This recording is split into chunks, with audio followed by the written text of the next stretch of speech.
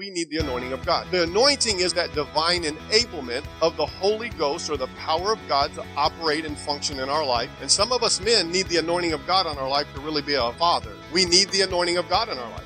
Some of us business people, we need an anointing. You can go through the motion, and I don't want to go through the motion. You should want to be anointed.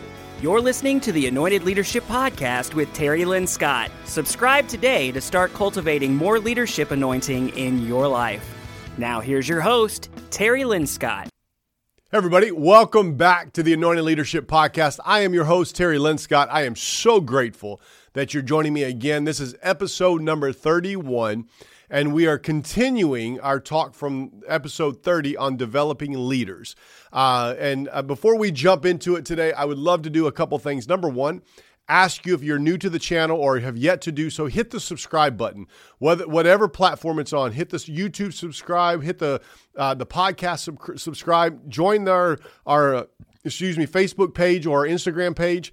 However that is, I would encourage you to do that for me, and that would be great help to me. Also, if this content helps you, adds value to you or anything like that, leave me a comment. Tell me how this thing's working. What are you doing? Is it affecting your life? Or man, is it negative? Do you not like it? Just let me know, communicate, and I would love to reach out to you and have conversation with you. And the last thing is, man, probably my most favorite asked question that I have is that share this. Share this if this is content's adding value to you. Share it on whatever platform you have. Shoot a text message to somebody. Send it to your pastor, your church leaders, department heads, business owners, managers, whoever, family, friends, your aunt, your uncle, your dog, your cat, anybody that would listen to me, come on, just share it with them, and I would greatly appreciate that. Last thing is, if you have any questions or anything at all, join me at my website, terrylinscott.com, and I'd be glad to reach back out to you. You can shoot me an email there. You can request if you would like for me to come in and speak to you, pastor, or your church or your team at a church, leadership, or even business owners. If I could come in and add value and content to your teams, there's a request button on there to do that. There's also a request if you'd like for me to be a part of your podcast, and you're a podcaster as well, and me to be a part of your show, that's there. And then also, if it's something you're interested in and you'd like to be a part of my show, there's an apply button on my website that you can apply to be a part of mine if that's something you would like to do. Again, I really appreciate it. And we're going to jump right into it today. I'm going to revisit a couple of things we talked a few weeks ago about developing leaders, and we're going to finish the other 5 points today.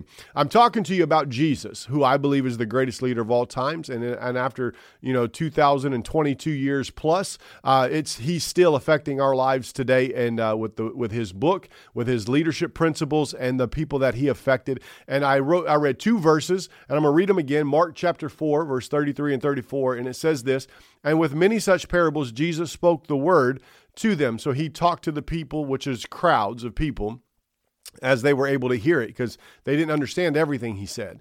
In verse 34, "But without a parable, he began to speak to them," which is the 12 disciples.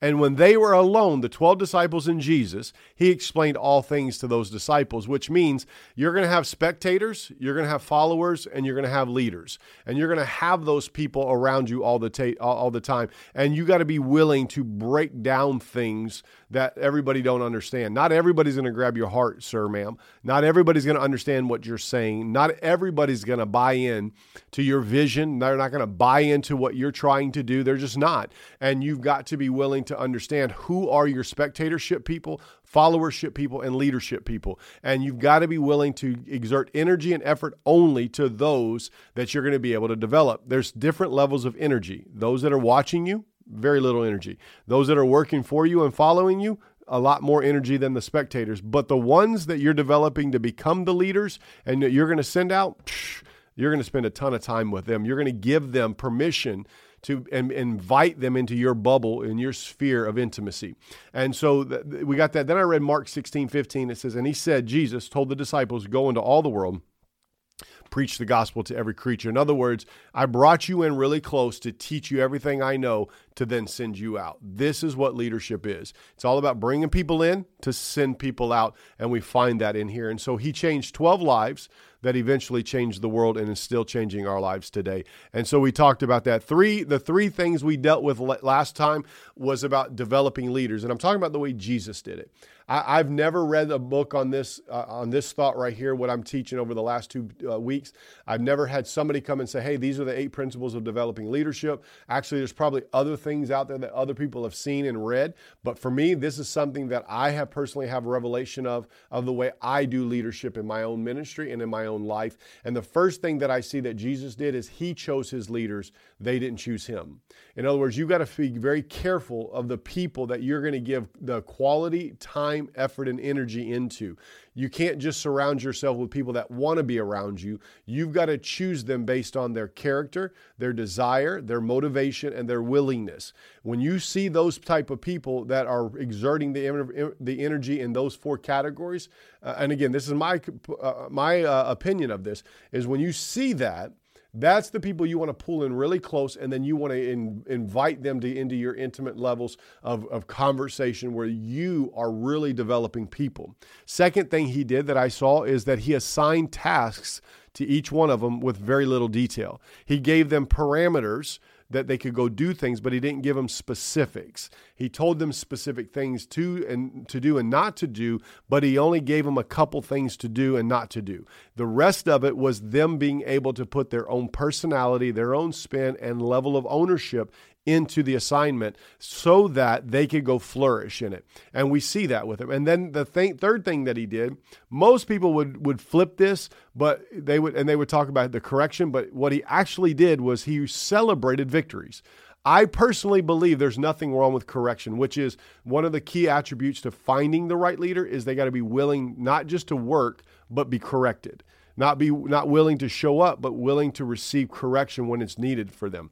However, if we're always correcting people, I said this last time, then we are going to create an inferior complex on the inside of the person without saying things like you'll never amount to nothing, but constant correction with no celebration causes them to think I'm never going to be good enough. I'll never accomplish it. It'll never be the way they want it done. These are the things that happen on the inside of them. So we got to learn how to celebrate these people. We see that when Jesus sent out the 72 and they came back. And the Bible says that he went to the Father and rejoiced. He celebrated it, which is great. Let's jump into it today. Let's get through these next 5 things. Number 4 on developing leaders is this. He corrected the necessary issues. Yeah, I knew you would probably think about he has to have correction in there. Absolutely. But I want to talk to you about this correction because so many times we'll treat leaders like we do our little kids. We don't care where we correct them. We're just going to correct them. Do you know why? Because most of the time we're not interested in changing the heart of a child. We're interested in our own embarrassment based on our child. So correction with that mindset, we correct anywhere. We don't really care. We belittle, we degrade, those types of things. But Jesus didn't correct that way. Now, he corrected religious people. But the people that he was developing, he did not correct in the same manner. We see a few different places in the scriptures, and I'll point one out to you, is in Matthew chapter 17, verse 14 through 20, where Jesus was in the mountain and he comes down and the disciples, he had Matthew, James, and John Peter, James and John with him in the mountain, and he comes down and the other 9 are down there trying to get a boy healed and cast a demon out. And the Bible says he couldn't do it, and the people were frustrated. So a lot of times your leaders that you're developing will create frustration for your clients or for your church members. You, sir, ma'am, have to learn how to handle that situation. That's a good one. We ought to do a podcast on this alone. But listen, he never corrected them publicly. He may have said, listen, guys, how long I got to be with you? Here, let me take care of this. And that's what he did. But then it says when they were alone, this is what is so interesting. They asked him, why couldn't we? Notice this, the level of a relationship in Matthew chapter 17 was Jesus rebuked the demon. He got the boy healed. He corrected publicly to some degree his disciples, but in such a manner that they still were wondering, what did we do wrong and how can we fix this?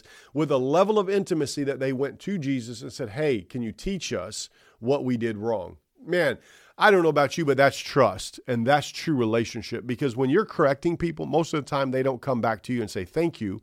Could you help me and teach me something? Most people don't.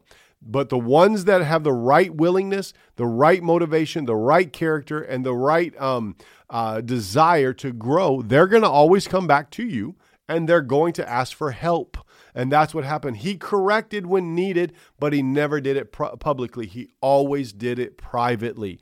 Do not belittle your leaders, your employees, or those spectating. Don't belittle them in front of everybody. If you need to deal with something, deal with what the issue, not the person.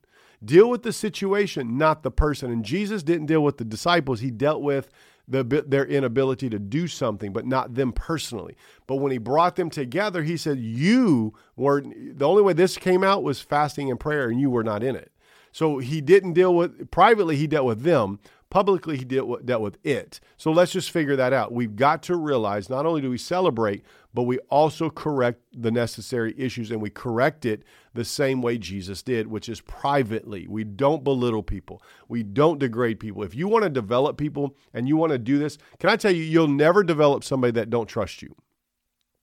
You'll never empower somebody that doesn't trust you. You'll never help somebody that doesn't trust you. And do you know the easiest way to burn the bridge of trust is public belittling and degrading. That's the number one way you burn the bridge of trust. And so you got to realize it's not only correcting it, but it's the where, the when, and the how. And Jesus dealt with this in Matthew 17. Few verses, but go look at it and then go look at what he did with the religious folks, right? Go look what he did, how he corrected all that publicly, which were spectators. But the ones that he's developing, he brought close to him. Different mindset, different type of people. Okay. Number five, it says this: he didn't throw them away when they were at their worst. Woo! Because listen, you're going to have a bad day, and so will they. You're going to have a bad hair day, and so will they. You'll have a bad breath day, and so will they. You'll have a day where nothing goes right. Every decision's wrong. It's poor because you're irritated, you're agitated, you're frustrated. Things aren't going the way it's supposed to go. Listen, don't throw them away even when they're at their worst. Why? Because you chose them. You saw the potential. You saw their desire. You saw their character. You saw their motivation, and you saw their willingness. Just because they have a bad day doesn't mean we toss them out with the bathwater. You still have to dive in deep and help pull out that what you saw it was in them. Just because it isn't flourishing every day, just like yours doesn't flourish every day, doesn't mean we toss them. So let's talk about that. Judas was betraying Jesus. He still washed his feet. He still broke bread. He still offered a drink. Judas was still welcomed at the table with Jesus in his worst moments of life. Judas was. Come on. Peter denied Jesus 3 times. His worst day. In one day, he denied him 3 times. Jesus didn't throw him away. What did Jesus do the next time? Peter, do you love me? Peter, do you love me? Peter, do you love me? Feed, 10, feed. What did he do? He didn't throw him away because he had a bad day. He still saw the potential in him. Judas, even though he betrayed Jesus, Jesus never kicked him out away from him. Judas chose to walk away. There's a difference there. Jesus was doing everything he could to pull leadership out of Judas. Judas just didn't listen to it. Some of the people around you just won't buy in. It's not your fault. You saw potential. You saw willingness. You saw character. Something got in and tainted them, and it caused them to run away. This is the key component about what I'm talking about right now. You don't throw them away at their worst. Listen, use those things to motivate them. Jesus did that with Peter. Peter, do you love me? Notice this. Jesus was questioning the thing that Peter was questioning. How could I betray my master, the one whom I love, the Messiah, the Christ? How could I betray him? And Jesus comes and says, Peter, do you love me? The question that Peter's asking of himself. Take their worst moments. Utilize those moments to motivate them into greatness. Woo! Take their worst moments and the lowest moments and turn it to motivate them. Don't destroy them. Don't push them away. Do everything they can to help turn the situation into their greatness and their full potential and fulfilling their purpose. Man, that's some good stuff right there. We gotta do some podcasts on some of these things, right? Come on. Listen, if this is helping you, hey, shoot me a comment right now. Send me an email. Send this stuff to somebody else and let them grow in this type of stuff. Let's repeat them. Number 1, he chose his own followers, Jesus did. Number 2, Jesus assigned tasks with very little detail. Number 3, he celebrated their victories. 4, he corrected the necessary issues privately, not publicly. 5, he didn't throw them away when it was their worst moment. He utilized that moment to motivate them into greatness. 6, watch this. He did not correct their passion when exerted incorrectly. Ooh. Man, I'm telling you what right now, look, I'm not talking about correcting their mistakes. I'm talking about their passion. Because sometimes we get this mixed up, but you got to realize you need people with passion. I need them. I need the people around me that have passion, that have drive, they have this fortitude and fervency to accomplish the tasks, to go all in with ownership, man, and listen and buy in to you, buy into the vision, buy in. You need people doing this, right? And when they do this, it's passionate, man. It's so passionate. And so many times we dump water on their fire by always saying no. We dump water on their fire because we're always, it always seems like we're against them. We're always correcting things. No. Don't correct the passion, man. Don't let it go. Let it grow. Let it go so it can grow, right? So here's what I'm talking about. Remember, Jesus is on the way and the soldiers are coming to get him. And Peter looks and says, shh, you're not touching my man. I'm talking about passion. I love this guy. He's changed my life. I would die for him. This is what Peter was saying. And Peter grabs his sword, cuts off the ear of the soldier. And Jesus doesn't look at Peter and says, what is wrong with you, Peter? What is going on? No. He took that passion and was going to use it to motivate him. Watch what he did. He picked the ear up, put it back on the soldier's head, and just said, listen, I'm giving my life freely for the purpose. Just because they are passionate about you and your vision doesn't mean you correct that. It means you steer the passion in the direction for forward motion of the vision.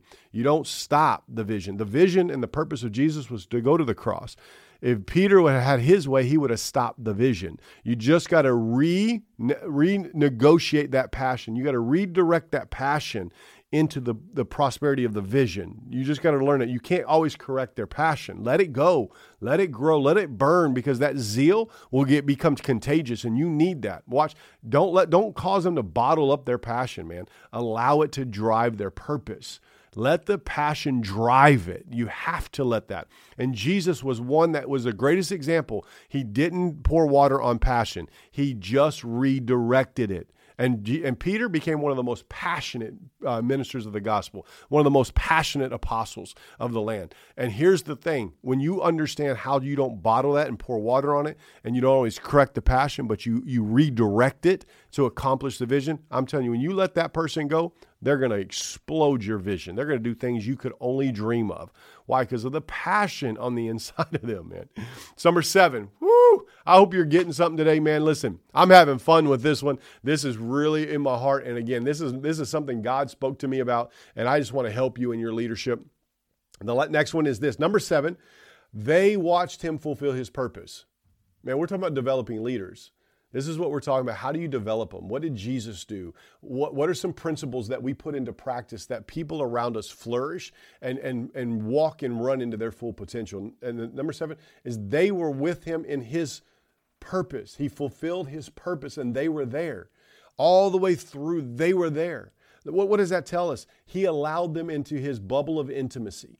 They were in his intimate moments. They were there. They cared about him, and he cared about them. They were there with him and fulfilling the purpose. They were part of his purpose. Realize that your vision is greater than the thing that you're trying to sell or accomplish, but it's the people that you're empowering and developing to go and do everything God's called them to do.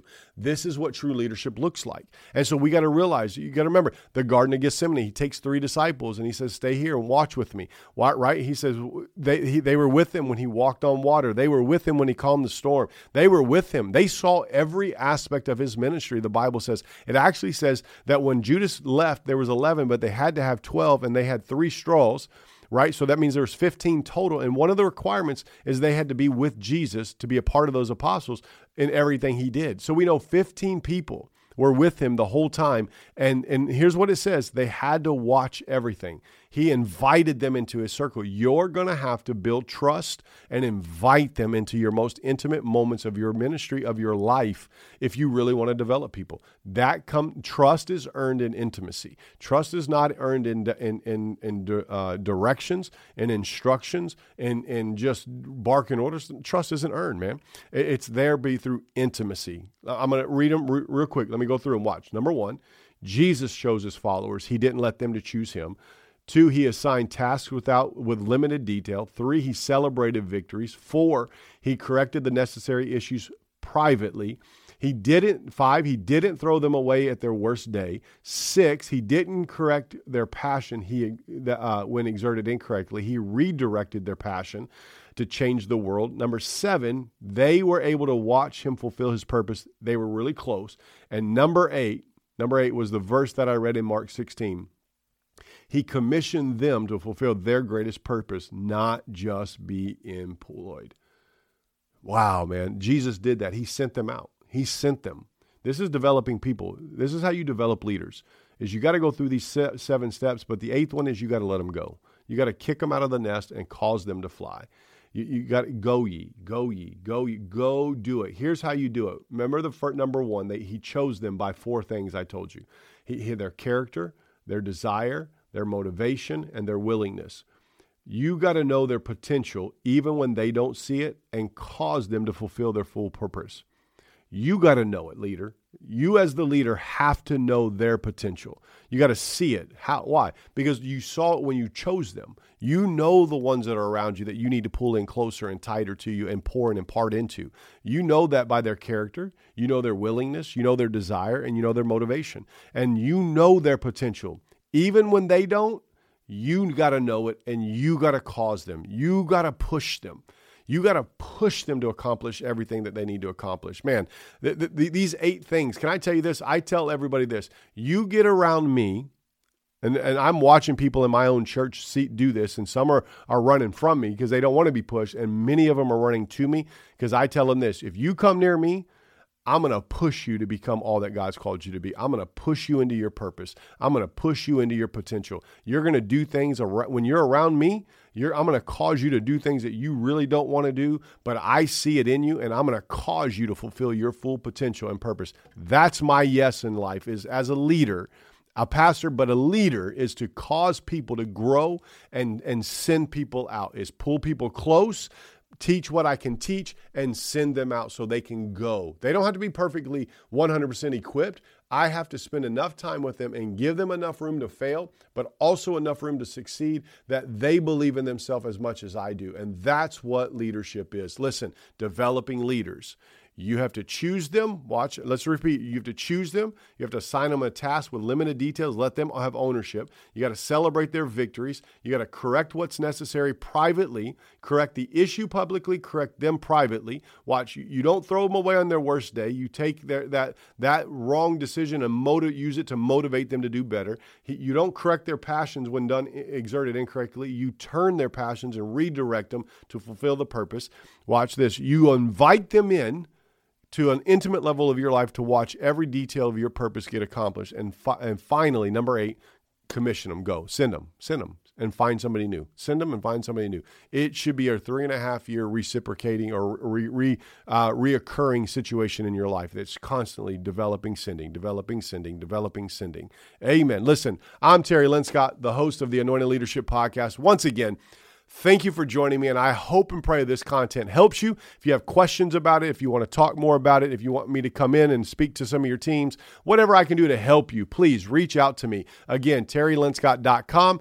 Email me there, reach out to me, request things, apply for things. I would love to talk to you. Again, share this with everybody you can. Until next time, I pray that the anointing of Jesus Christ get all over you and in you to accomplish everything God's called you to do. In Jesus' mighty name.